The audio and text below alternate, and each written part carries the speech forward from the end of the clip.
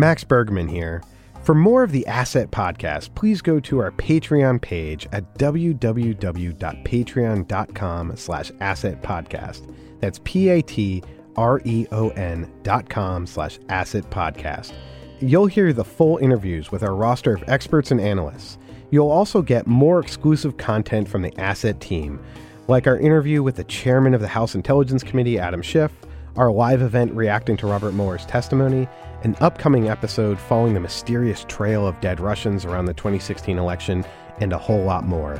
Don't miss out. Sign up today at www.patreon.com/assetpodcast.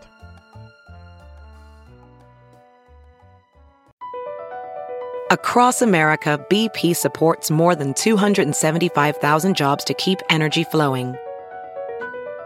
Jobs like building grid-scale solar energy in Ohio and producing gas with fewer operational emissions in Texas. It's and, not or. See what doing both means for energy nationwide at bp.com/investing in America.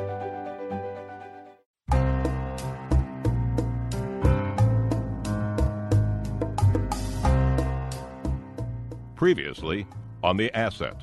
On June 16th, 2015, Donald Trump came down the escalator in Trump Tower to make an announcement. I am officially running for President of the United States, and we are going to make our country great again. It was a mystery at the time just why Trump would be going to such lengths to defend Putin. In all fairness to Putin, you're saying he killed people. I haven't seen that. I don't know that he has. Have you been able to prove that? Do you know the names of the reporters that he's killed? I think our relationship with Russia will be very good. Vladimir Putin was on 60 Minutes with me three weeks ago, right? Putin. And they have one of the highest ratings they've had in a long time. Suddenly, Trump looked like he would win this thing.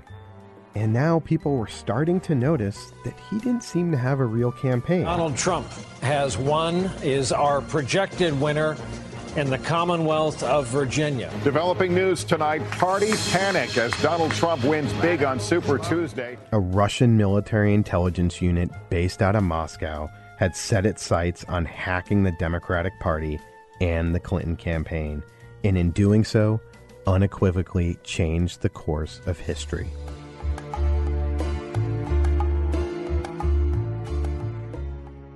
Episode 8, Hack and Collude. Friday, July 22nd, 2016, was the day it became clear that the 2016 presidential election would be like no other ever experienced in the United States. The Republican convention had concluded the day before, and it had been a mess. What was supposed to be a celebration of Donald Trump's takeover of the Republican Party was a spectacle of incompetence and disunity. Trump's wife Melania had delivered a speech that had plagiarized many lines exactly from First Lady Michelle Obama's speech at the 2008 Democratic National Convention. Trump's last opponent for the nomination, Ted Cruz, even refused to endorse Trump for president during his speech, prompting boos from the crowd and concerns about Trump's ability to unite the party behind his candidacy. I appreciate the enthusiasm of the New York delegation.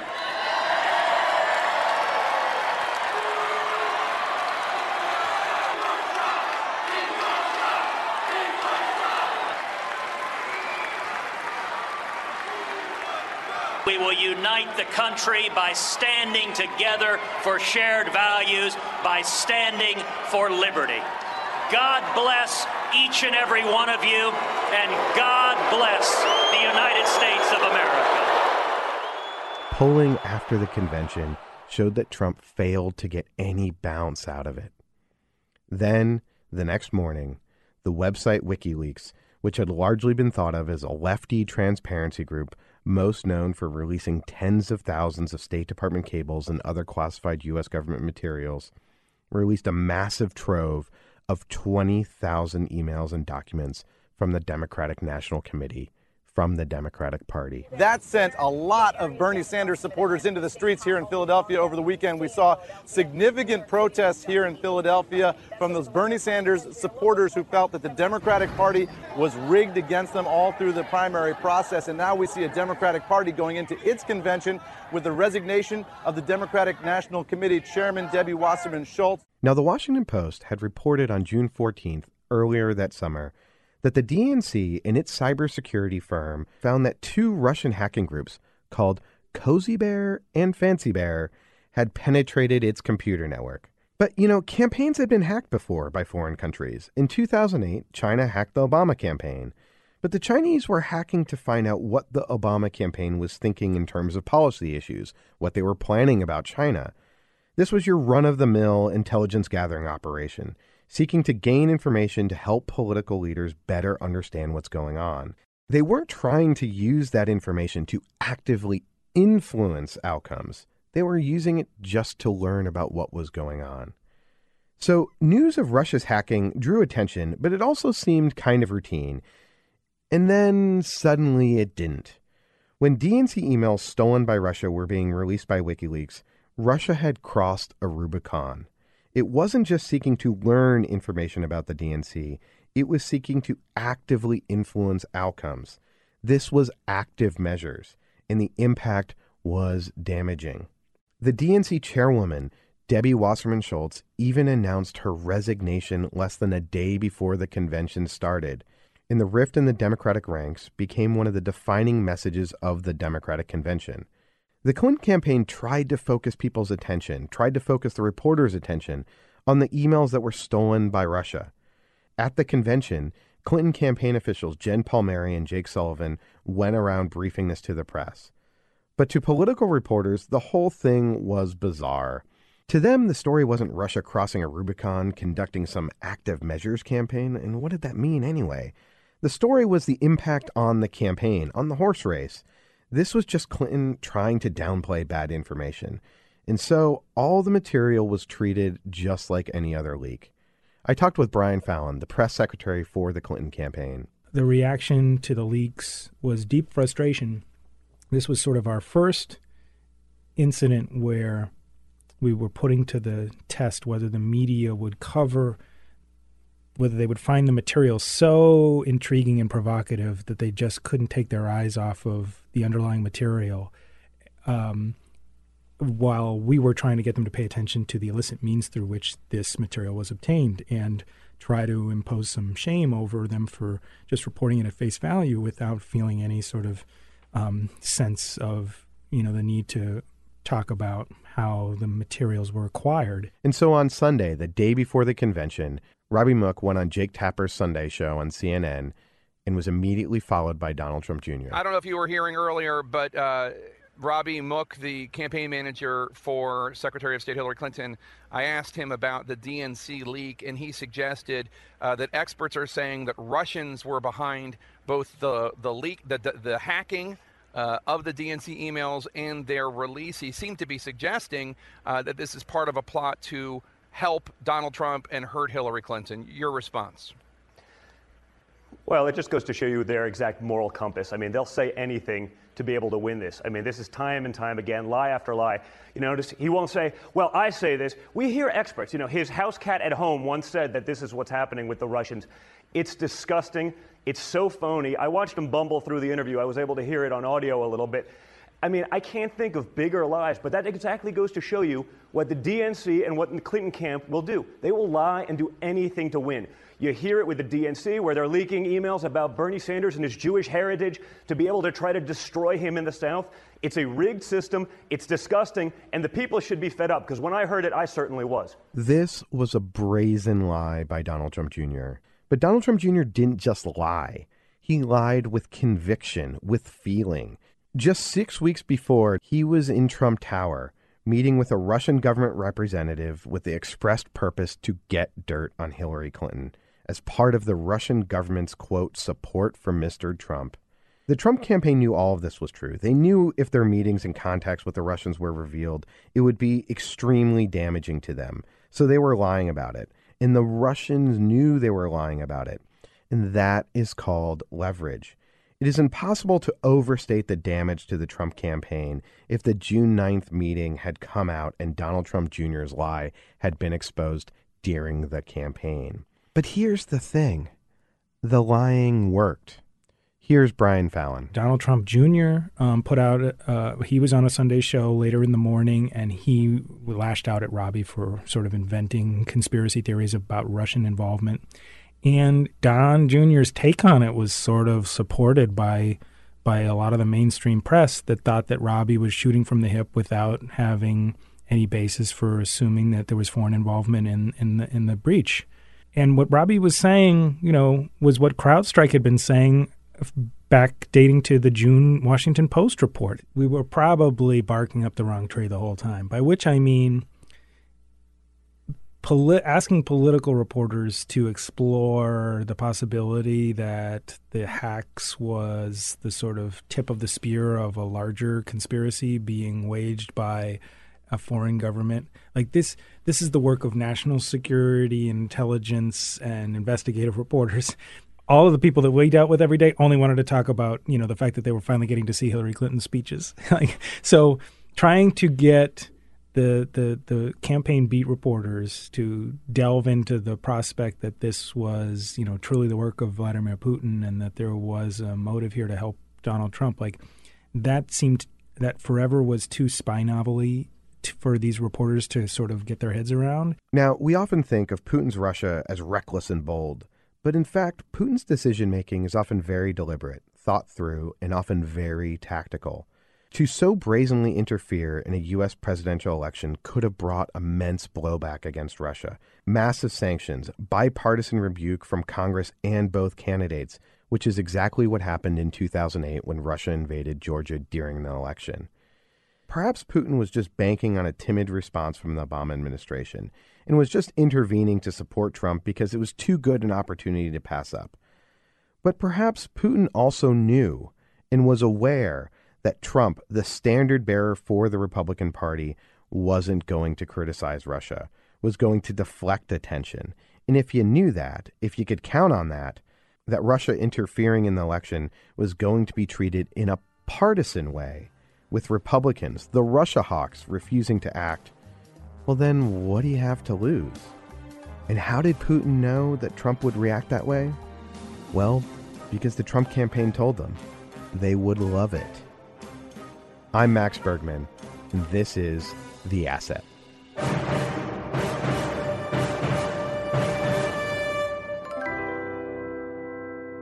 We've talked about there being two campaigns to elect Donald Trump. Well, what's clear is that these two campaigns were working in tandem.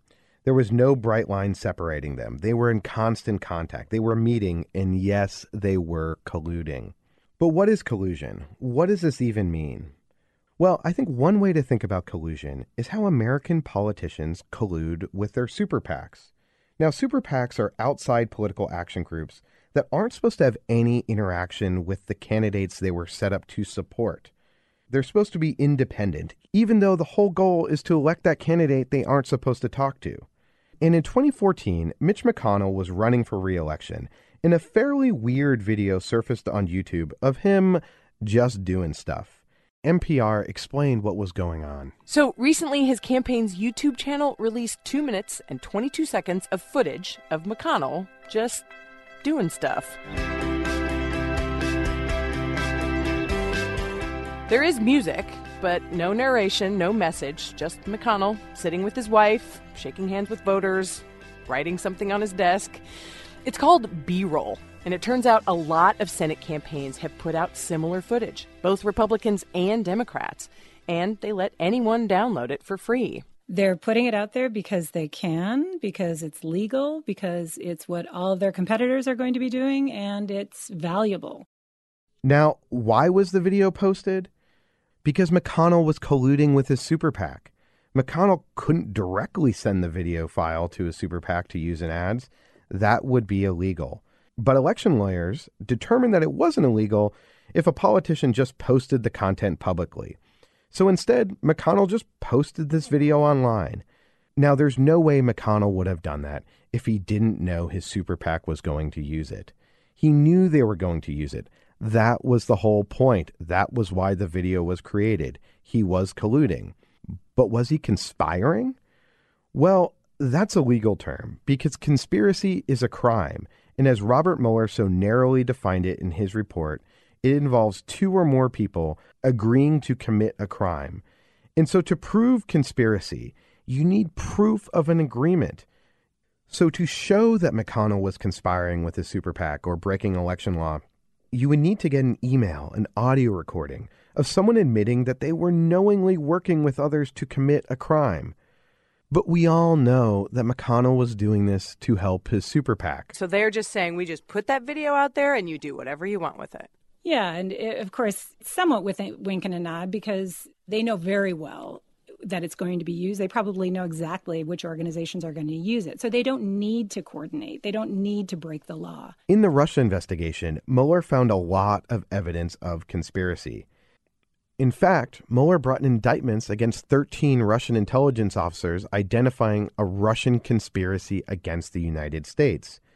But in his report, he essentially said that, quote, our evidence was not sufficient to obtain and sustain a criminal conviction of Trump and his campaign for conspiracy.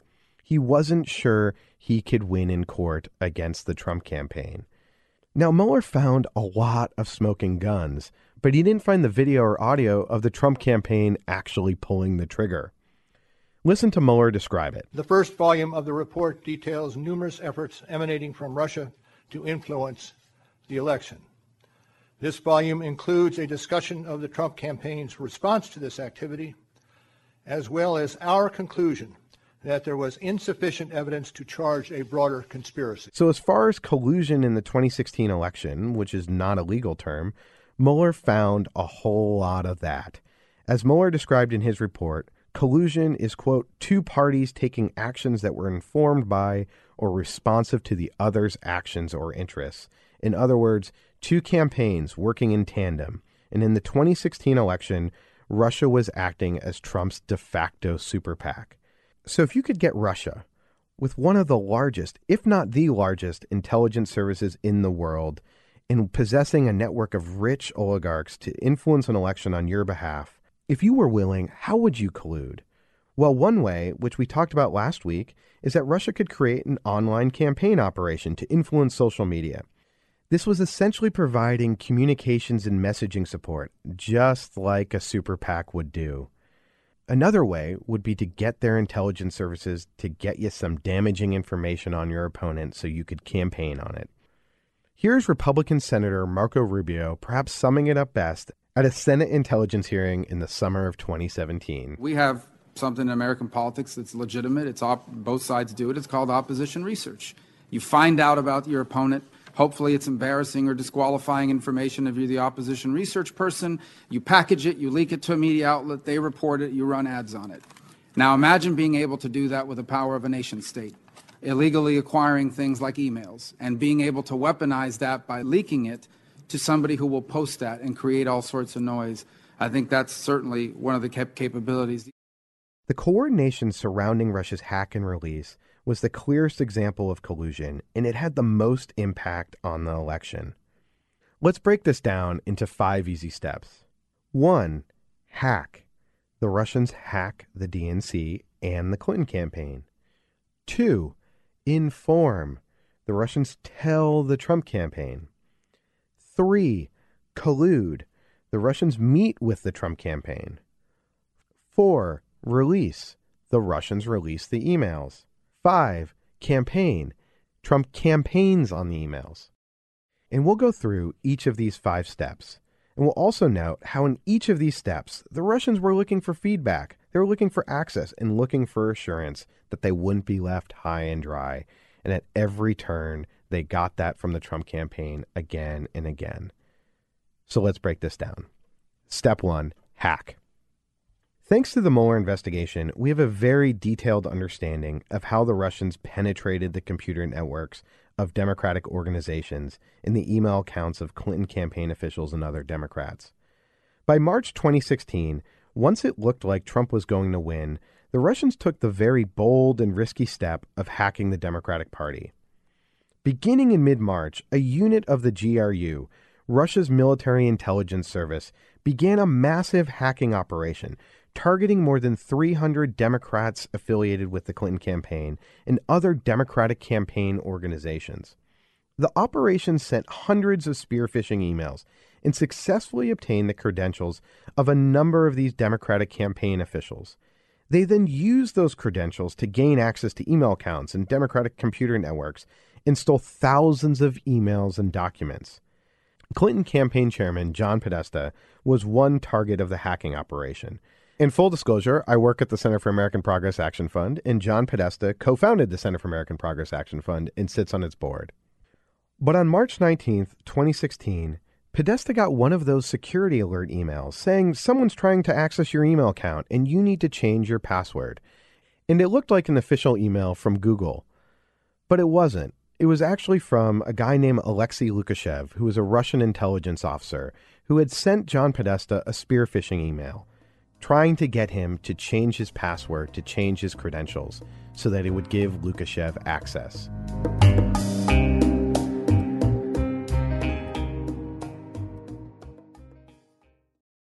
Look around. You can find cars like these on AutoTrader.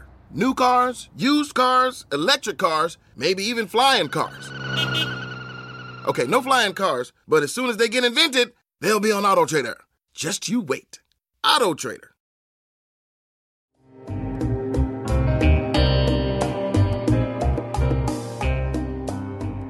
Now, Podesta actually flagged the email for the campaign security, but the IT staffer who responded mistakenly told him that it was legitimate rather than illegitimate. Thanks to the typo, Podesta followed the email's instructions and changed his password, giving Russian intelligence access to his email account. And in the coming days, the Russian intelligence unit used those credentials to steal more than 50,000 emails from Podesta's personal account. I talked with Mark Roman, who is a senior advisor at the White House and worked on President Obama's Cybersecurity National Action Plan. He's now a professor at Georgetown Law, where he teaches about privacy and technology policy. What they then engaged in are what we call spear phishing. With spear phishing, what the name kind of suggests is that it is a highly targeted form of phishing that is directed at a particular individual or very small group. And so here, what they did was identify the individuals they wanted to target. They had their email addresses and contact information, and then sent them emails that were fake emails. So this is where we have a practice we call spoofing. In some cases, these emails looked like they were coming from Google, and they appeared to suggest that Google had found a possible problem or vulnerability or compromise within your Gmail account, which Google does send emails just like that. But these were not. These were faked. And if you clicked on the link, believing you were going to Google, it asked you to then enter what? Your name and your password. It looks real. I mean, these guys knew what they were doing. You can look at the URL and see they changed very small things. I think it was a / they changed to a dash. And so it looked authentic. The Democratic Congressional Campaign Committee, or DCCC, which works to elect Democrats to Congress, was another target. On March 15, 2016, a Russian military intelligence officer began researching potential targets at the DCCC. On April 6th, he sent a spear phishing email to a DCCC staffer similar to the one that was sent to Podesta, and also obtained the staffer's true login credentials. By mid-April, they had infiltrated the DCCC. And once inside both the DCCC and the DNC, they installed malware, giving them persistent access to both networks. Here's Mark Roman. The malware that we found at the DCCC had a number of functions. One, it had a keylogger, which meant that it could record everything an individual typed, including passwords and other ways of accessing the network. It also had screen capture technology so that it would actually take a photograph or screen capture and send it back to Russia. And then it was able to actually grab files, and also files could go back. Beyond that, it had signatures that were designed to prevent it from being detected. So once it's in, it had really sophisticated ways of avoiding detection, and also sophisticated ways to try and delete itself to avoid analysis and further detection down the road. This is not run-of-the-mill. This was developed by a highly sophisticated, probably state-run adversary. So for weeks, the Russians were inside the Democratic Party. But by late May 2016, both organizations discovered they had been penetrated and hired a private cybersecurity company to try to kick the Russians out. But despite these efforts, the GRU maintained at least some access to the DNC network into October 2016.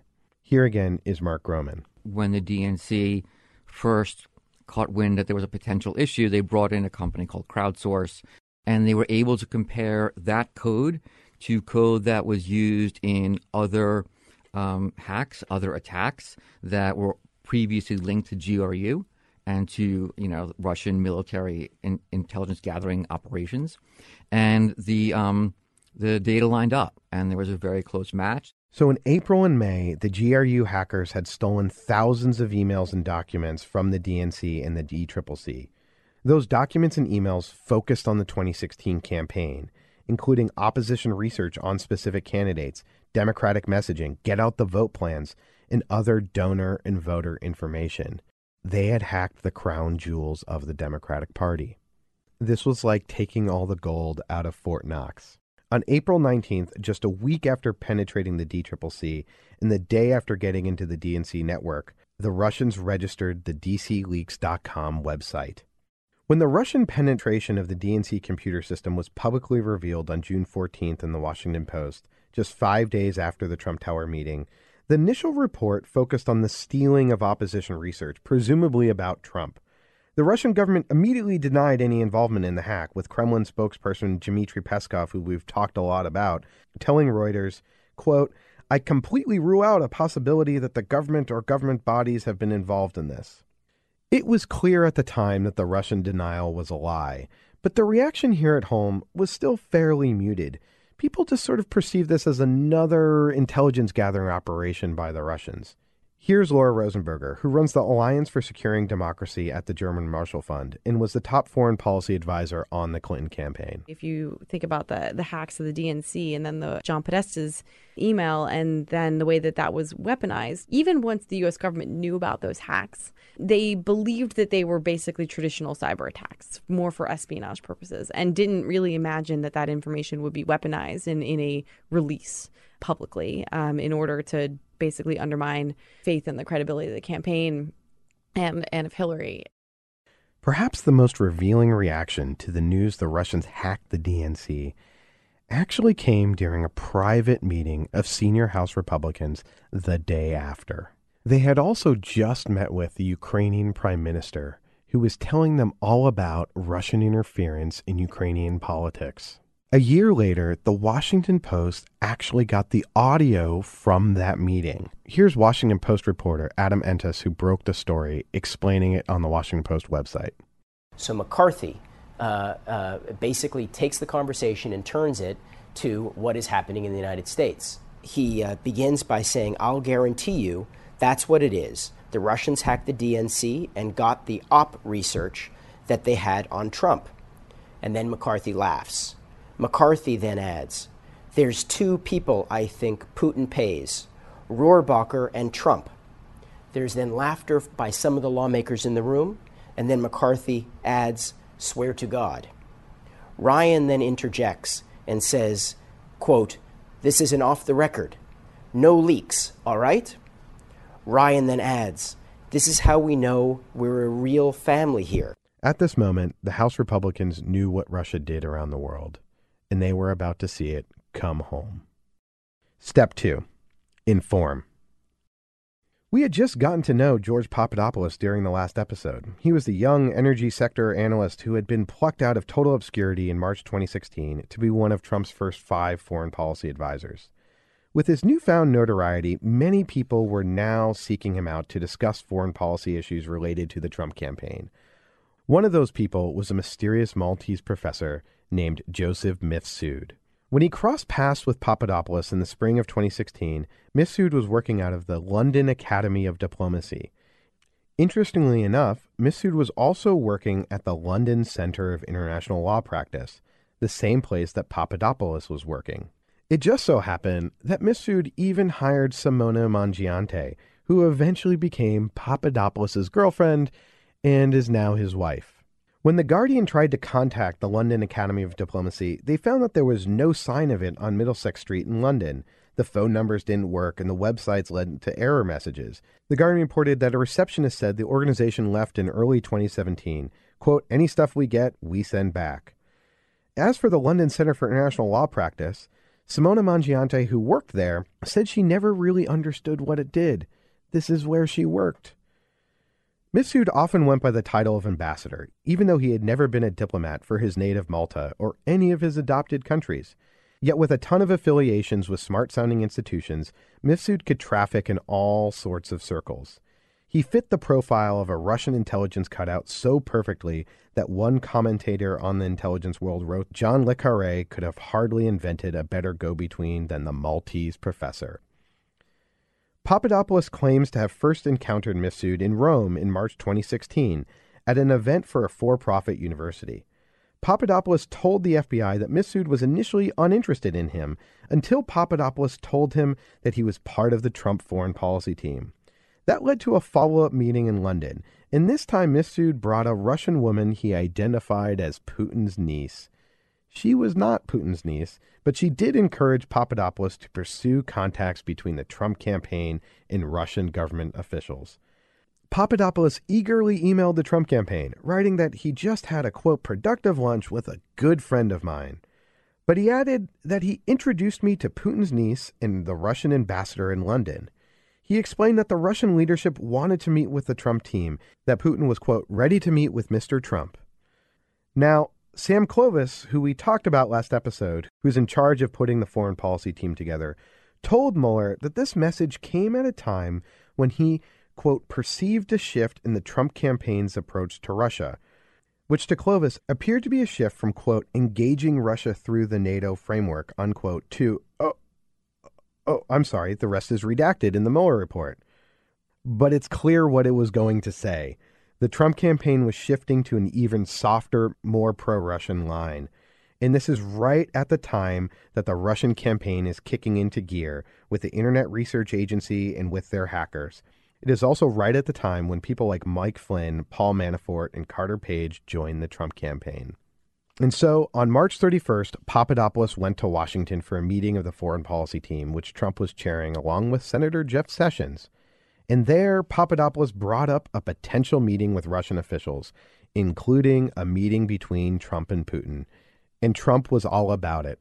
According to one of the advisors in the room, J.D. Gordon, who told investigators he had a, quote, crystal clear recollection of the meeting, Trump was interested in and receptive to the idea of meeting with Putin. Did anyone discourage you from pursuing that possible summit between Trump and Putin?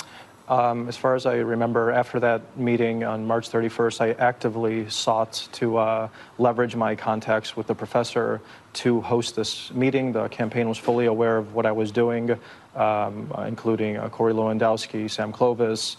I think even during actually preceding the meeting on the 31st of March, I think Sam Clovis was telling me excellent work while I was actively discussing with the group and Sam that I was talking with Mifsud and that this person could potentially organize a meeting for us with Putin. And so Papadopoulos went forth, and it led to at least 30 more contacts with Mifsud and his Russian associates, including someone who apparently worked at the Russian Foreign Ministry. In mid-April 2016, Mifsud actually traveled to Russia. And while there, he continued to correspond with Papadopoulos and arranged a meeting with him the day after he returned to London. On April 26th, a week after the Russian hackers had gained access to the DNC computer network, and a month after they had stolen tens of thousands of emails from John Podesta, Mifsud had breakfast with Papadopoulos at the Andaz Hotel on Liverpool Street in London.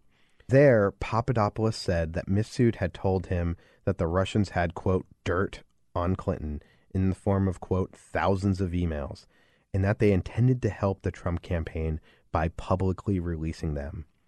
10 days later, on May 6th, Papadopoulos was drinking wine with the Australian ambassador to the UK when he told him about the dirt and that the Russian government, according to the Mueller report, could, quote, assist the campaign through the anonymous release of information that would be damaging to Hillary Clinton, unquote. This would eventually launch the FBI investigation, but this information wasn't passed by the Australians to the FBI until much later in the summer. In fact, on July 26, 2016. At the time, the Australian ambassador just thought it was an odd comment. Now, this has also led to the question of whether Papadopoulos actually told the Trump campaign about the, quote, dirt, about the hacking, and about the plan to release. Papadopoulos was keeping the Trump campaign regularly apprised of his efforts, according to Mueller. He sent emails regularly to Stephen Miller, the senior policy advisor, and Corey Lewandowski, then the campaign chairman. He separately emailed both Miller and Lewandowski the day after the meeting with Mifsud. Those emails were about setting up a Trump-Putin meeting and apparently don't contain information about the Russian hacking. But that's maybe because it would be pretty stupid to put that in an email. When asked whether he informed the rest of the campaign, Mueller says that Papadopoulos could not, quote, clearly recall. Campaign officials like Lewandowski and Stephen Miller also claimed to, quote, not remember or, quote, not recall being informed that the Russians had hacked Hillary Clinton. This is absurd. Of course Papadopoulos told the campaign. There is just no doubt, zero, zip, nil, that a guy sending emails with the subject line, quote, Russia updates, doesn't inform the campaign. Now, maybe he picked up the phone. Maybe he sent it over a secure messaging app. Maybe he sent a carrier pigeon. But there is no way that Papadopoulos didn't tell the campaign. And we can say this because Papadopoulos told at least two foreign government officials. He not only told the Australian ambassador, something Papadopoulos initially lied about to the FBI, but he also told the Greek foreign minister. It's impossible to believe that Papadopoulos was telling random foreign officials, but not his colleagues on the Trump campaign. But with no one recalling or remembering, and with Papadopoulos perhaps using a degree of operational security, Mueller can't prove it. However, at the very least, we can say that in late April, the Trump campaign knew about the hack. One of its 5 foreign policy advisors was informed about it. And one other thing is clear. He didn't tell the FBI.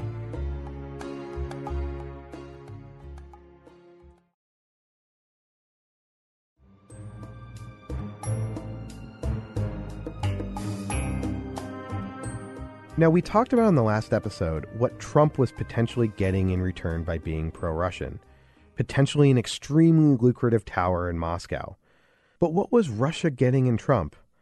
Well, they were getting a guy changing Republican foreign policy. While foreign policy often plays a negligible role in most presidential campaigns, U.S. foreign policy is what most of the world cares about. This was a huge coup for Moscow. While Trump had a foreign policy team, he now needed to give a foreign policy speech. And Trump, through Jared Kushner, tapped Dimitri Simes for help. Simes was born in the Soviet Union. He had been a fixture in Washington for a long time, as he ran the Center for National Interest, a Washington think tank that had a magazine, The National Interest. This was a mainstream think tank and outlet. I've been published in The National Interest. The think tank and magazine generally espoused a realist foreign policy vision, which is quite a standard perspective in foreign policy, particularly in the U.S. government. The view basically holds that concerns over values, democracy, human rights should take a backseat to cold, hard national interests in geopolitics. This is also very much in line with the Kremlin's outlook, which views a U.S. foreign policy advocating for democracy and human rights as a real threat, as potentially stoking those liberal color revolutions that we talked about in previous episodes. Simes portrayed himself as an insider, both in Washington and in Moscow. As the Mueller report says, quote, Simes personally has many contacts with current and former Russian government officials. And Simes's organization even said they had, quote, unparalleled access to Russian officials and politicians. One odd link was Dimitri Simes's connection to Maria Butina, who pleaded guilty to conspiracy to act as a Russian agent by infiltrating groups like the NRA and the American right. Butina even published a piece in the National Interest in 2015 called, quote, The Bear and the Elephant. And the piece argued that, quote, it may take the election of a Republican to the White House in 2016 to improve relations between the Russian Federation and the United States. Since late 2018, Symes has even hosted a political talk show on one of Russia's many state-run news networks, meaning he's currently being paid by the Kremlin.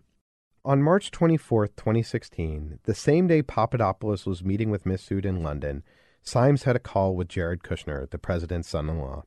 And a week later, on March 31st, the same day Papadopoulos told Trump that Putin wanted to meet, Kushner was meeting with Symes in New York. There, Symes offered to host Trump's foreign policy speech at the Mayflower Hotel. Symes and one of his board members, Richard Burt, started working with Stephen Miller on drafts of the speech. Now, Richard Burt, unlike Paul Manafort or Trump himself, was deeply entangled with Russian money. Burt was an advisor to Alfa Bank, a state-owned Russian bank that we will talk a lot more about later. He was also a registered lobbyist for one of Russia's largest energy companies' top priority projects, Gazprom's Nord Stream 2. He also had ties to that oligarch, Oleg Deripaska, who was super close to Putin. Burt was even part of the effort to get the U.S. government to rescind Deripaska's visa ban. So Symes and Burt started working on the speech. And of course, Trump's speech called for better relations with Russia. Russia, for instance, has also seen the horror of Islamic terrorism. I believe an easing of tensions and improved relations with Russia from a position of strength only is possible, absolutely possible. Common sense says this cycle, this horrible cycle of hostility must end and ideally will end soon. Good for both countries. Some say the Russians won't be reasonable. I intend to find out. If we can't make a deal under my administration, a deal that's great, not good, great for America, but also good for Russia, then we will quickly walk from the table. It's as simple as that. We're going to find out. The speech might as well have been written by the Kremlin, and perhaps it was. And this speech was exactly what the Russians would have wanted an American, a Republican candidate to say. Here was Trump advocating an isolationist, restrained American foreign policy that doesn't care about values, isn't going to try to advance democracy or human rights. And in attendance was Russian Ambassador Sergei Kislyak, who, while he was there, met not just with Trump, but also with Jared Kushner and Jeff Sessions, who is running Trump's foreign policy team. Now, Trump's pro-Russian position and desire to establish better relations with Russia also gave the Russians carte blanche to establish contacts with the Trump campaign. Russian efforts to reach out to the Trump campaign therefore came fast and furious. Between April 27th and Election Day, there were another 119 contacts between the Trump campaign and Russian-linked individuals. That's more than one contact every 2 days. That includes phone calls, emails, Skype calls, and meetings. What seems clear is that Putin had given the green light to make contact. So Russian intelligence agencies, many of whom compete with each other, the SVR, the GRU, Russian diplomats and officials, and the other arm of the Russian state that we talked about in episode 3, Russian oligarchs and its businessmen, reached out to the Trump campaign. It was like throwing spaghetti at the wall and trying to see what stuck. In that May, Alexander Torshin, a deputy in the Russian central bank and the apparent handler for that woman, Maria Butina, sat next to Donald Trump Jr. at the annual NRA conference. Carter Page had agreed to go to Russia in July. Michael Cohen, through Felix Sater, had also agreed to go to Russia in June. Now, you might say, if by this point Trump had had a relationship with Russian intelligence, as the Steele dossier suggested, why would the Russians have all these meetings and contacts? They have the guy at the top. Well, it's one thing to be connected to Trump, but this is an opportunity to be connected to people throughout the campaign and the Republican Party. Trump's essentially opening the door, and governments are large and complex. More links and connections, the better. Another facet here is that everyone, and it does seem like everyone, was trying to get Trump to go to Russia. Papadopoulos, Carter Page, Felix Sater, and Michael Cohen were all angling for Trump to go to Russia. Why would Putin want this? In 2017, Marine Le Pen, the leader of the far-right party in France, shortly before the first round of the French election, went to Moscow to kiss the ring of Vladimir Putin. Vladimir Putin's latest attempt to manipulate another country's levers of power. He meets in Moscow with France's far-right presidential candidate, Marine Le Pen, a woman who, if she wins, could turn a key U.S. ally upside down. Le Pen says she'd like to lift sanctions on Russia to recognize Putin's annexation of Crimea, and she makes another bold declaration. It's the world of Vladimir Putin. It's the world of Donald Trump in the United States. Analysts say it's a stunning image for a top candidate in a Western democracy to unabashedly embrace Moscow. It was later revealed that Le Pen's party was bankrolled by a Russian bank. And just a few days before the French election, Russia released stolen emails from her opponent, Emmanuel Macron. An attempt by Russian hackers to get inside the confidential emails of the presidential campaign of Emmanuel Macron here in France. He's headed into the runoffs in a couple of weeks' time. And on the surface of it, it does look as if this hacking, this phishing attempt is very similar to the one that succeeded in penetrating the Democratic National Committee's emails before the U.S. election last summer. So what I think Putin really wanted here was for Trump to come to Russia during the campaign in order to make the covert overt. Russia's goal was for the Republican Party to become pro-Russian, and what better way than Trump coming to Moscow? Also, let's remember, what the Russians were about to do in making the emails they stole public was extremely risky. They were going to intervene on Trump's behalf in a presidential election, and they were going to do it in a pretty overt way. And so they wanted some assurance that doing so would be worth it. Trump's consistent foreign policy stances toward Russia were likely a key indicator. In fact, instead of Trump moderating his Russia position and bringing it into line with standard GOP policies as he did on countless other issues such as healthcare, such as taxes, Trump went the other way. He affirmed his pro-Russia position, as Sam Clovis observed on page 85 of the Mueller report. But this flurry of outreach and contacts also brought a warning. At the foreign policy speech in April, Dimitri Simes took Jared Kushner aside and said, "Be wary about Russian contacts." And Kushner seemed to take his advice. On May 15th, a few weeks after the foreign policy speech, an email came in from an official with a Russian state-owned bank, purportedly with another offer for Putin to meet with Trump. The email was forwarded to Kushner, and he responded, copying Paul Manafort, quote, "Pass on this. A lot of people come claiming to carry messages. For now, I think we decline. Be careful." This was good advice from Jared. But then, just a few weeks later, another email would come into the Trump campaign on June 3rd. This one would promise dirt on Hillary Clinton, and Jared Kushner wouldn't pass on attending this meeting. Step 3. Collude. On June 3rd, Donald Trump Jr. received an email from Rob Goldstone, who, if you remember, was a representative for the Russian oligarch Arasa Galarov, who is the Russian real estate mogul who worked with the Trump family on the Miss Universe pageant in Moscow in 2013. Goldstone wrote to Trump Jr., "Amin, Arasa Galarov's son, quote, just called and asked me to contact you with something very interesting. The Crown Prosecutor of Russia met with his father, Aras, this morning, and in their meeting offered to provide the Trump campaign with some official documents and information that would incriminate Hillary and her dealings with Russia and would be very useful to your father. This is obviously very high-level and sensitive information, but is part of Russia and its government's support for Mr. Trump, helped along by Aras and Amin." What this says is that Russia's attorney general equivalent, a guy the New York Times described as, quote, the master of compromat, met with Arasa Galarov, the former business partner of Donald Trump, and had damaging information about Hillary to pass on. Goldstone also added that this was, quote, ultra-sensitive and suggested a call between Amin and Donald Trump Jr. 17 minutes later, Donald Trump Jr. responded, quote, "Thanks, Rob. I appreciate that. I'm on the road at the moment, but perhaps I just speak to Amin first. Seems we have some time, and if it's what you say, I love it, especially later in the summer. Could we do a call first thing next week when I am back?" Donald Trump Jr. and Amin then had several calls, and a meeting was quickly arranged as the, quote, Russian government attorney was flying in to New York. Donald Trump Jr. tells Goldstone that he, Manafort, and Kushner will attend. So just 6 days after getting this email, they meet in Trump Tower on June 9th. Donald Trump Jr. forwarded that message on to Paul Manafort and Jared Kushner with the subject line, quote, Russia Clinton private and confidential. But Kushner had actually emailed his assistant that week asking to discuss the meeting, and when the time got shifted, he emailed his assistant again. Kushner wasn't just a prisoner to his schedule, he was actively shaping his schedule. And when Manafort got the email of the time change, he said, quote, "See you there."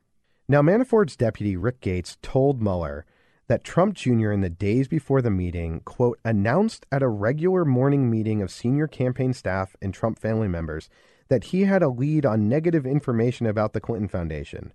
Michael Cohen also recalled Trump Jr. telling his father that they had a meeting set up to get dirt on Clinton. Both father and son denied that Donald Trump was ever informed. But on Tuesday, June 7th, just 2 days before the meeting took place, with Jared and Ivanka standing behind him at a campaign victory rally, Trump said something kind of fishy. I am going to give a major speech on probably Monday of next week, and we're going to be discussing all of the things that have taken place with the Clintons. I think you're going to find it very informative and very, very interesting. So on June 9th, an Ocean's 11-style crew of Russian characters walks into Trump Tower, into the heart of the Trump campaign. The group was headed by Natalia Veselnitskaya, a former Russian government lawyer who maintained links to the Russian prosecutor's office. Also in attendance was Ika Kavaladze, who we talked about in episode 6. He was a vice president in the Galarov's company and was allegedly involved in lots of Russian money laundering in the past. Arasa Galarov had contacted him earlier that week and told him to leave LA and get on a plane and get to New York. Another attendee was Renat Akhmetshin, a Russian-American lobbyist based in Washington, D.C. He had previously served in the Soviet Army and had ties to Soviet intelligence. He had even worked with the former deputy head of the FSB. A former Bush administration official said Akhmetshin would, quote, boast about ties and experience in Soviet intelligence and counterintelligence. He also worked with 2 Russian companies involved in hacking the computer networks of their business rival and releasing the stolen materials publicly. And to round out the Russian side was Goldstone, a representative of a Russian oligarch, and the translator. So the Russians sent a lawyer with ongoing ties to the Russian government, a guy with experience in money laundering, and a former Soviet intelligence officer who had experience with hack and release campaigns to Trump Tower on June 9th. The general narrative of the meeting was that Donald Trump opened it up, asking for dirt. According to the Senate Judiciary Committee, he asked, "So do you have some information for me?" And Veselnitskaya then claimed to have some information about some Democratic donors that had evaded taxes in Russia. This was clearly not the dirt the Trump campaign was hoping to get. But then Trump Jr. pressed and asked if this information could be tied to Clinton. And then Veselnitskaya sort of demurs and then shifts to droning on about adoptions, which, as we mentioned previously, is actually code for sanctions, since in retaliation to U.S. sanctions, Russia banned the U.S. from adopting Russian orphans. And the Trump side now is apparently pissed. Kushner sent Manafort an iMessage during the meeting that said, quote, waste of time, and then emailed his assistant to pull him out. The meeting apparently only lasts around 20 minutes, with everyone sort of seemingly dissatisfied. Here's Molly Claflin, who, as counsel for the Senate Judiciary Committee, interviewed most of the participants that were in the room, including Donald Trump Jr. Those interviews were really interesting to do because you thought that there was going to be a general baseline we were working with, and that didn't even line up. 2 of the witnesses, I believe, also said someone else was in the room, that they couldn't remember who. So none of the witnesses were able to fully identify all 8 people correctly that were in the room. Some said fewer, some said there was somebody else. Which was interesting and says a lot about how we remember things, I think. But at the same time, there's also an open question. Was there someone else in the room? We don't know. General things like how long was the meeting? Some of them said 20 minutes. Somebody said an hour. That's a big difference. Who spoke during the meeting? They couldn't get that on the same page. Some people said Natalia spoke the whole time. Her translator, I thought would be probably the best source for that, but his story didn't even match everybody else. They weren't that far off, but they were just little pieces that were really interesting bits that you wouldn't have expected to not necessarily match up. One or maybe 2 witnesses noted that Rob Goldstone was wearing a hot pink outfit that day. Other witnesses, when asked, did not remember that, which seems notable. We had a really hard time understanding who called the meeting and for what purpose. You'd think that that's a pretty... That should also be a pretty easy, oh, Natalia wanted to meet on these issues. And everybody had this response of, well, I don't really know. I wasn't really there. You know, it was last minute. Somebody said, do you want to come to this meeting? Nobody said what it was about. Which was strange, especially when you've got people flying in from different places. These people aren't based in New York. Yeah. And yet, nobody had a clear sense of what they were meeting for and why. To me, it felt a little like Murder on the Orient Express, where everyone doesn't know anything and has a perfect alibi. And then at the end of the day, it turns out it was everyone. And that's kind of the takeaway I took from the meeting was that, okay, it's too clean that no one knows anything. So what's happening here? So what gives? Is everyone just lying, or did the Russians really not bring the goods to this meeting, which, they kind of promised that they were going to do? Here's John Cipher, former CIA officer who is based in Moscow, describing why this all kind of makes sense. Well, I would tell you that as an intelligence officer, if you look at that meeting in Trump Tower as an intelligence part and parcel of an intelligence operation, you wouldn't bring the dirt with you. What you're doing is you're testing the waters. What you do is, like we talked about before, you continue to sort of push to see if people are willing to step over the line to a point where you can manipulate them to sort of take the final step. And so in this case, if you look at it like an intelligence operation, they're checking with Donald Trump Jr. to see if there's interest in this. The way he wrote back and the way that he set up an immediate meeting suggests absolutely you're interested in this. But you have to remember from the Russians' point of view, the United States is a hostile intelligence environment. They know the FBI is monitoring them. They know the FBI is watching these kind of things. If they just sent an email and Donald Trump Jr. said, hey, yes, this is great, and the Russians showed up at that meeting with the dirt, the one thing, if I'm an intelligence officer, I'm going to say, are you kidding me? If I show up at that meeting and they got cold feet, or they decided to tell their security or their lawyer, or they decided to call the FBI, if I step in there, I'm going to get myself arrested. This whole thing's going to spool and fall apart. What I need to know is I put the bait out there for them. They appeared to grab the bait. The fact that they showed up at that meeting and still showed interest, and they didn't bring any security, and they didn't call the FBI, that now tells me, oh, now I can take a next step, or, because this is a step-by-step process to move someone into espionage. I would think if this was a Russian intelligence operation, you now know that they're willing and witting and willing to move forward. I would then try to set up another meeting, probably overseas or somewhere, to test further before I would move forward. I would also be intrigued by the sense that Paul Manafort showed up at that meeting, because whereas Don Jr. might be sort of a moron and not understand what he's stepping into, Paul Manafort spent his entire career in Russia and in Ukraine. You can't make millions of dollars in that part of the world without dealing with organized crime, corruption, intelligence services. He understands the system. He understands that thing we talked about earlier, the sistema. Mm-hmm. So that if he shows up at a meeting where the Russians are offering dirt, he knows what's going on there. If he didn't call the FBI, it means he totally knows what the next step is, that it's going to be somewhere else. Now that you've shown your willingness, let's move to the next level. The purpose of the meeting for the Russians appears to not have been about sharing dirt. The purpose was to entrap and test the Trump campaign. The Russians had shown their cards to Donald Trump Jr. and the Trump campaign in setting up this meeting. They had disclosed to them that they had the dirt and were preparing to release emails. There were enormous risks involved for Russia in going forth and releasing the stolen information. They needed to know if they had a willing partner in the Trump campaign. They already knew a lot about Trump's openness to working with Russia. They knew that he had been secretly pursuing a deal to build a Trump Tower in Moscow. They had been tracking his repeated positive statements about Putin and his desire to have a better relationship with Russia. But Donald Trump was on the cusp of the Republican nomination. He could potentially become the leader of the most powerful country on earth. Trump was also smartly not going to Russia, which would have been politically insane for him to do.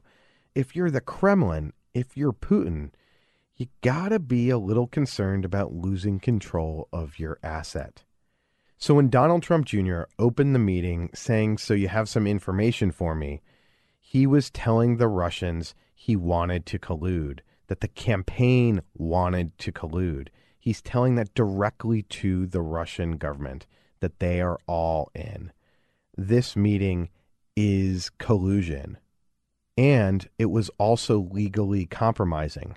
Many lawyers say this meeting likely broke the law because the Trump campaign did receive some dirt on Democratic donors, which is something of value from a foreign actor and is therefore illegal. But Mueller assessed that Donald Trump Jr. didn't know that this was illegal and therefore decided not to bring charges.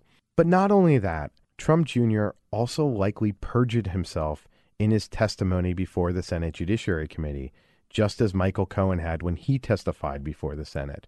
But Donald Trump Jr. was never interviewed by Mueller.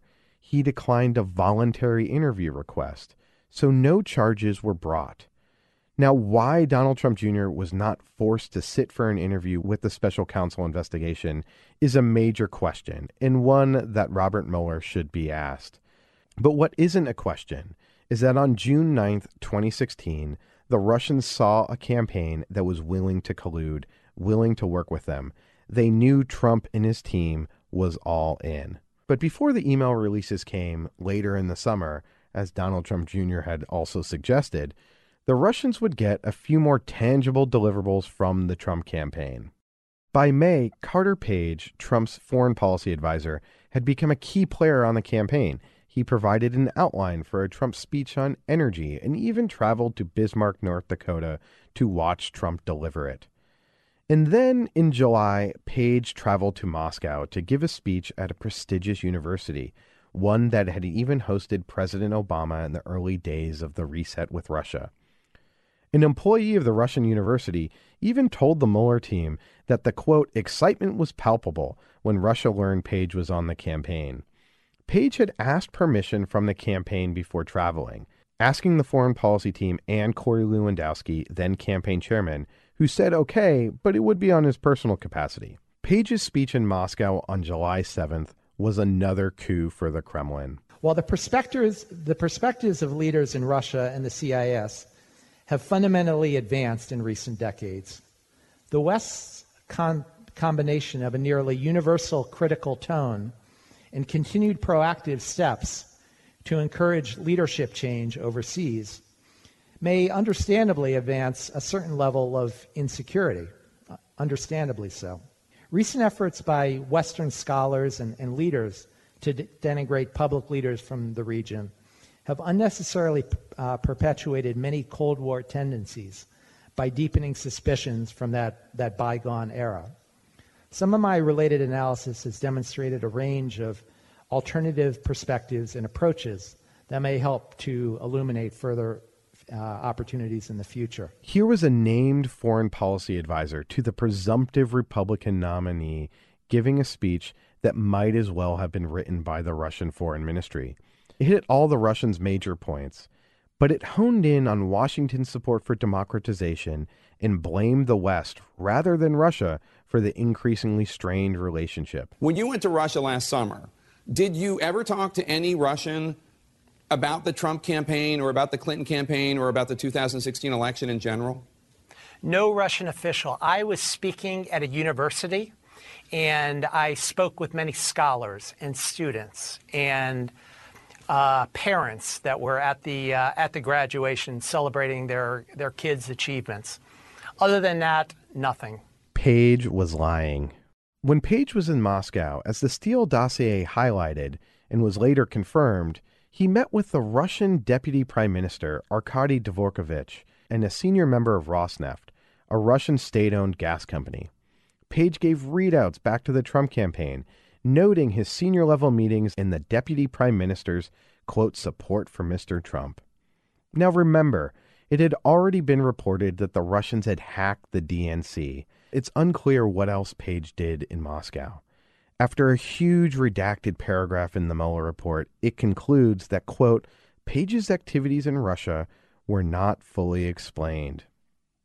But immediately after his Russia trip, Page traveled to Cleveland for the Republican National Convention, where he met with the Russian ambassador, Sergei Kislyak, just days before the DNC email release. And it was at the convention that the RNC Platform Committee proposed an anodyne amendment to the Republican platform, calling for lethal assistance to Ukraine. The Republican attack against Obama on Ukraine for 2 years had been his unwillingness to provide lethal assistance to Ukraine. And I saw this firsthand in the State Department as we were getting repeatedly blasted for the White House's reticence to provide lethal equipment. And yet, this was the only change the Trump team requested in the whole drafting process of the Republican platform was to weaken its stance on Russia. Why did you soften the GOP platform on Ukraine? I wasn't involved in that. Honestly, I was not involved. Yeah, I was not involved in that. I'd like to, I'd have to take a look at it, but I was not involved. Do you know what they did? They softened it, I heard, but I was not involved. Now, the Mueller report wasn't able to determine whether Trump directed his campaign to block the amendment, but by this point, perhaps he didn't have to. His pro-Kremlin approach had seeped into the campaign. J.D. Gordon, the campaign staffer that led the charge against the amendment, said he opposed the amendment because he knew it was inconsistent with the campaign's approach to Russia and Ukraine. But what's so odd was to stick your neck out for something so unimportant. Language in a party platform doesn't really matter. But for diplomats, official statements, readouts, any official language written down sends important signals. And here was a tangible sign, a firm deliverable. Trump had effectively weakened the Republican Party's stance on Russia, on Ukraine, and man, was Trump about to be rewarded. The Moscow Project is an initiative of the Center for American Progress Action Fund, dedicated to analyzing the facts behind Trump's connections with Russia. Our work at the Moscow Project is made possible through the generous support of people like you. If you would like to support our work and this podcast, please go to www.themoscowproject.org and click on the Donate tab. That's themoscowproject.org. Thank you.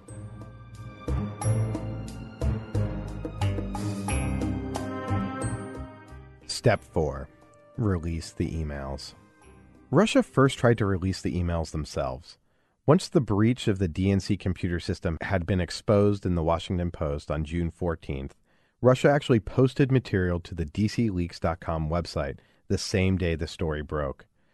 The next day, the Russian GRU hackers created a blog under the persona of Guccifer 2.0, pretending to be a famed Romanian hacker. Everyone knew Russia was behind this. It was obvious.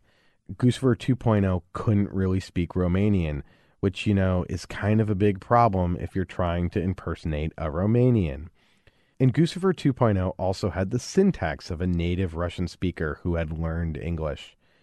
Here's Brian Fallon, the press secretary for the Clinton campaign. At first, it seemed like it was going to amount to a nothing burger because there was a lot of documents there that were very dense, and the utility of them or the sort of the level of interest in them, it was not clear at all that they had sort of landed any big fish with the initial tranche of documents that they were dumping out there. There was some personal data that was compromised because one of the first things that they published was sort of donor lists. And so I remember there being concern about personal privacy of some DNC donors. But a lot of the materials that we knew initially that they breached were ones that was unclear what the utility of them was going to be. So from the Russian perspective, they weren't getting the impact that they wanted, and that needed to change. So they turned to another outlet, WikiLeaks. WikiLeaks had contacted Guccifer 2.0 soon after it started releasing material stolen from the DNC and DCCC. The Mueller report has a message that WikiLeaks actually sent to Guccifer 2.0, reading, quote, "If you have anything Hillary related, we want it in the next 2 days, preferably because the Democratic National Convention is approaching, and she will solidify Bernie supporters behind her. We think Trump has only a 25% chance of winning against Hillary, so conflict between Bernie and Hillary is interesting." The Guardian got the visitor logs to the Ecuadorian embassy in the United Kingdom, where Julian Assange had exiled himself. And they found a, quote, "frenetic period for the WikiLeaks founder in the summer of 2016. They found that he had a lot of Russian-connected guests. One of his frequent visitors were senior members of the RT office in London. RT's London bureau chief stopped in on June 4th for just 5 minutes, and then again on June 8th for just 20 minutes. Shortly thereafter, on July 14th, 2016, the GRU hackers used an email account associated with Guccifer 2.0 to send WikiLeaks a trove of DNC documents. WikiLeaks confirmed receipt of the materials on July 18th and that they would release them, quote, this week. And so, on July 22nd, 2016, just a few days before the Democratic Convention, WikiLeaks did just that, releasing 20,000 documents and emails stolen by the Russians from the DNC. And we're heading into a convention where they're trying to bring this party together and pivot toward the general election. We're going to have to wait and see what Bernie Sanders does during the convention. Here's Brian Fallon again on the impact this had on the Clinton campaign. They were provoking days-long controversies that sort of fed a narrative that had been a divisive one within the primary about the DNC taking sides against Bernie Sanders' campaign. They were able to produce email thread conversations of internal DNC officials that suggested that, there were people that were not fans of Bernie Sanders within the DNC, and obviously that sparked a huge hullabaloo going into the convention. There was very much a sense that things were careening off the tracks. You had, on the first night of the convention, you had some of the Sanders delegates that were literally chanting during speeches that were being given in the hall in prime time. And you would have some of the more other delegations would try to chant more favorable messages to try to drown out some of the Sanders delegates that were trying to interrupt and make a scene. And it was just, if we had had 4 days of that, it really would have been painful. That first night was really bad, and I think there might have been some ill will regardless, because the Sanders people felt very strongly. Bernie stated it till the end. But I really think that, the leak of the DNC materials and the controversy that then ensued with Debbie Wasserman Schultz sort of threw gasoline on that fire. And so, yes, in the moment on Monday night, it felt harrowing. This release didn't just create problems for the Clinton campaign. It opened up an opportunity for the Trump campaign to deflect criticism of its own problems and go on the attack. Here's Trump campaign chairman Paul Manafort on ABC's This Week, just 2 days after the WikiLeaks release. We also heard Robbie Mook, the Clinton campaign director, just this morning say that Russia was behind this release of these DNC emails, suggesting that there are troubling signs of ties between the Putin regime and your campaign. And that's been echoed this morning in the Weekly Standard. Bill Kristol, of course, no fan of Mr. Trump, the conservative Weekly Standard, suggesting that when you look at the GOP platform, weakening language to support Ukraine, it provides some signs that there may be troubling ties between your campaign and the Putin regime. And he goes on to say this: if Trump and Manafort don't act to allay these concerns by releasing their tax returns, wouldn't it be advisable for a Republican member of Congress to lead an urgent investigation into whether Putin is interfering in the current American election? How do you respond to that? Well, it's pure obfuscation on the part of the Clinton campaign. What they don't want to talk about is what's in those emails. And what's in those emails show that it was a clearly rigged system. Bernie Sanders never had a chance. And frankly, I think you're going to see some of that resentment boiling over this week in Philadelphia, because WikiLeaks clearly uncovered what Sanders has been saying and what Donald Trump has been saying, which is that, once again, the establishment and the special interest, picked their candidate, Hillary Clinton, and made sure that nothing the people were going to do or say was going to interfere with her selection. Well, you're right. You are seeing those skirmishes on the floor here in Philadelphia this week. But let me follow up on that question from Bill Kristol, who, of course, is not part of the Clinton campaign. Are there any ties between Mr. Trump, you or your campaign, and Putin and his regime? No, there are not. It's absurd, and there's no base to it. Did you see what he did there? Manafort uses the actual material stolen by the Russians and released by WikiLeaks to deflect from accurate accusations that the Russians were behind the leaks and that the Trump campaign had ties to Russia. Just like Donald Trump Jr., Manafort knows Russia is behind this because he was part of the Trump Tower meeting just 6 weeks before.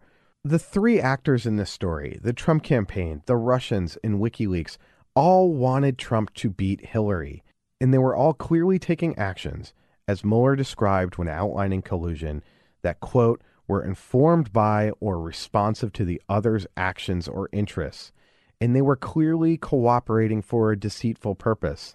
That is, they were colluding. But at the very least, no matter what, after the release of the DNC emails, it was clear that Russia was behind this. The political press may have been unable to wrap their heads around this story, but the Trump campaign knew without a doubt the emails came from Russia. People portraying themselves as foreign policy insiders like Dimitri Simes, who would keep meeting with Kushner, would know that Russia was behind this, would know that Russia was interfering in American democracy. So after the DNC hack, no one could now claim, especially Jared Kushner, to be oblivious, to not know. They knew. And instead of contacting the FBI, or at least staying away from Russians, they ran toward the crime. They ran toward the Russians. 6 days after the WikiLeaks release of DNC emails, the Trump campaign wanted more. And Donald Trump held a press conference. In it, he made this startling statement. Russia, if you're listening, I hope you're able to find the 30,000 emails that are missing.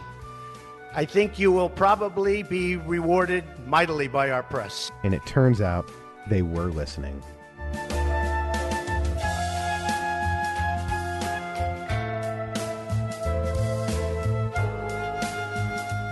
Next time on The Asset, winning. We close out the election.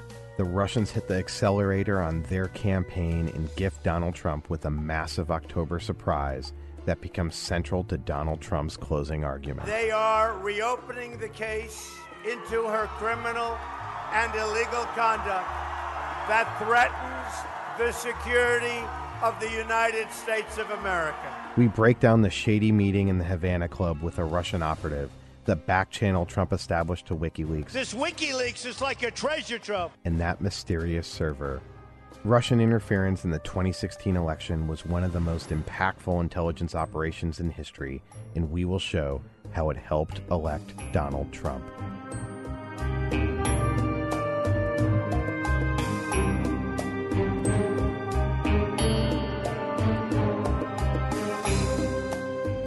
The Asset is a production of the Center for American Progress Action Fund, Protect the Investigation, and District Productive. Paul Woody Woodhull, Max Bergman, and Andrea Pearce, executive producers, and Peter Ogburn, senior producer. The Asset is written by Max Bergman and the good people at the Moscow Project, Jeremy Vanook, Talia Dessel, and Sienna Ciccarelli, and the team at Protect the Investigation, and Paul Woody Woodhull and his cohort at District Productive. To learn more about Russian interference in the 2016 presidential election, go to the MoscowProject.org and ProtectTheInvestigation.org. Please subscribe to the podcast on Apple Podcasts or your favorite podcast app. And please leave a rating and a review. Thank you.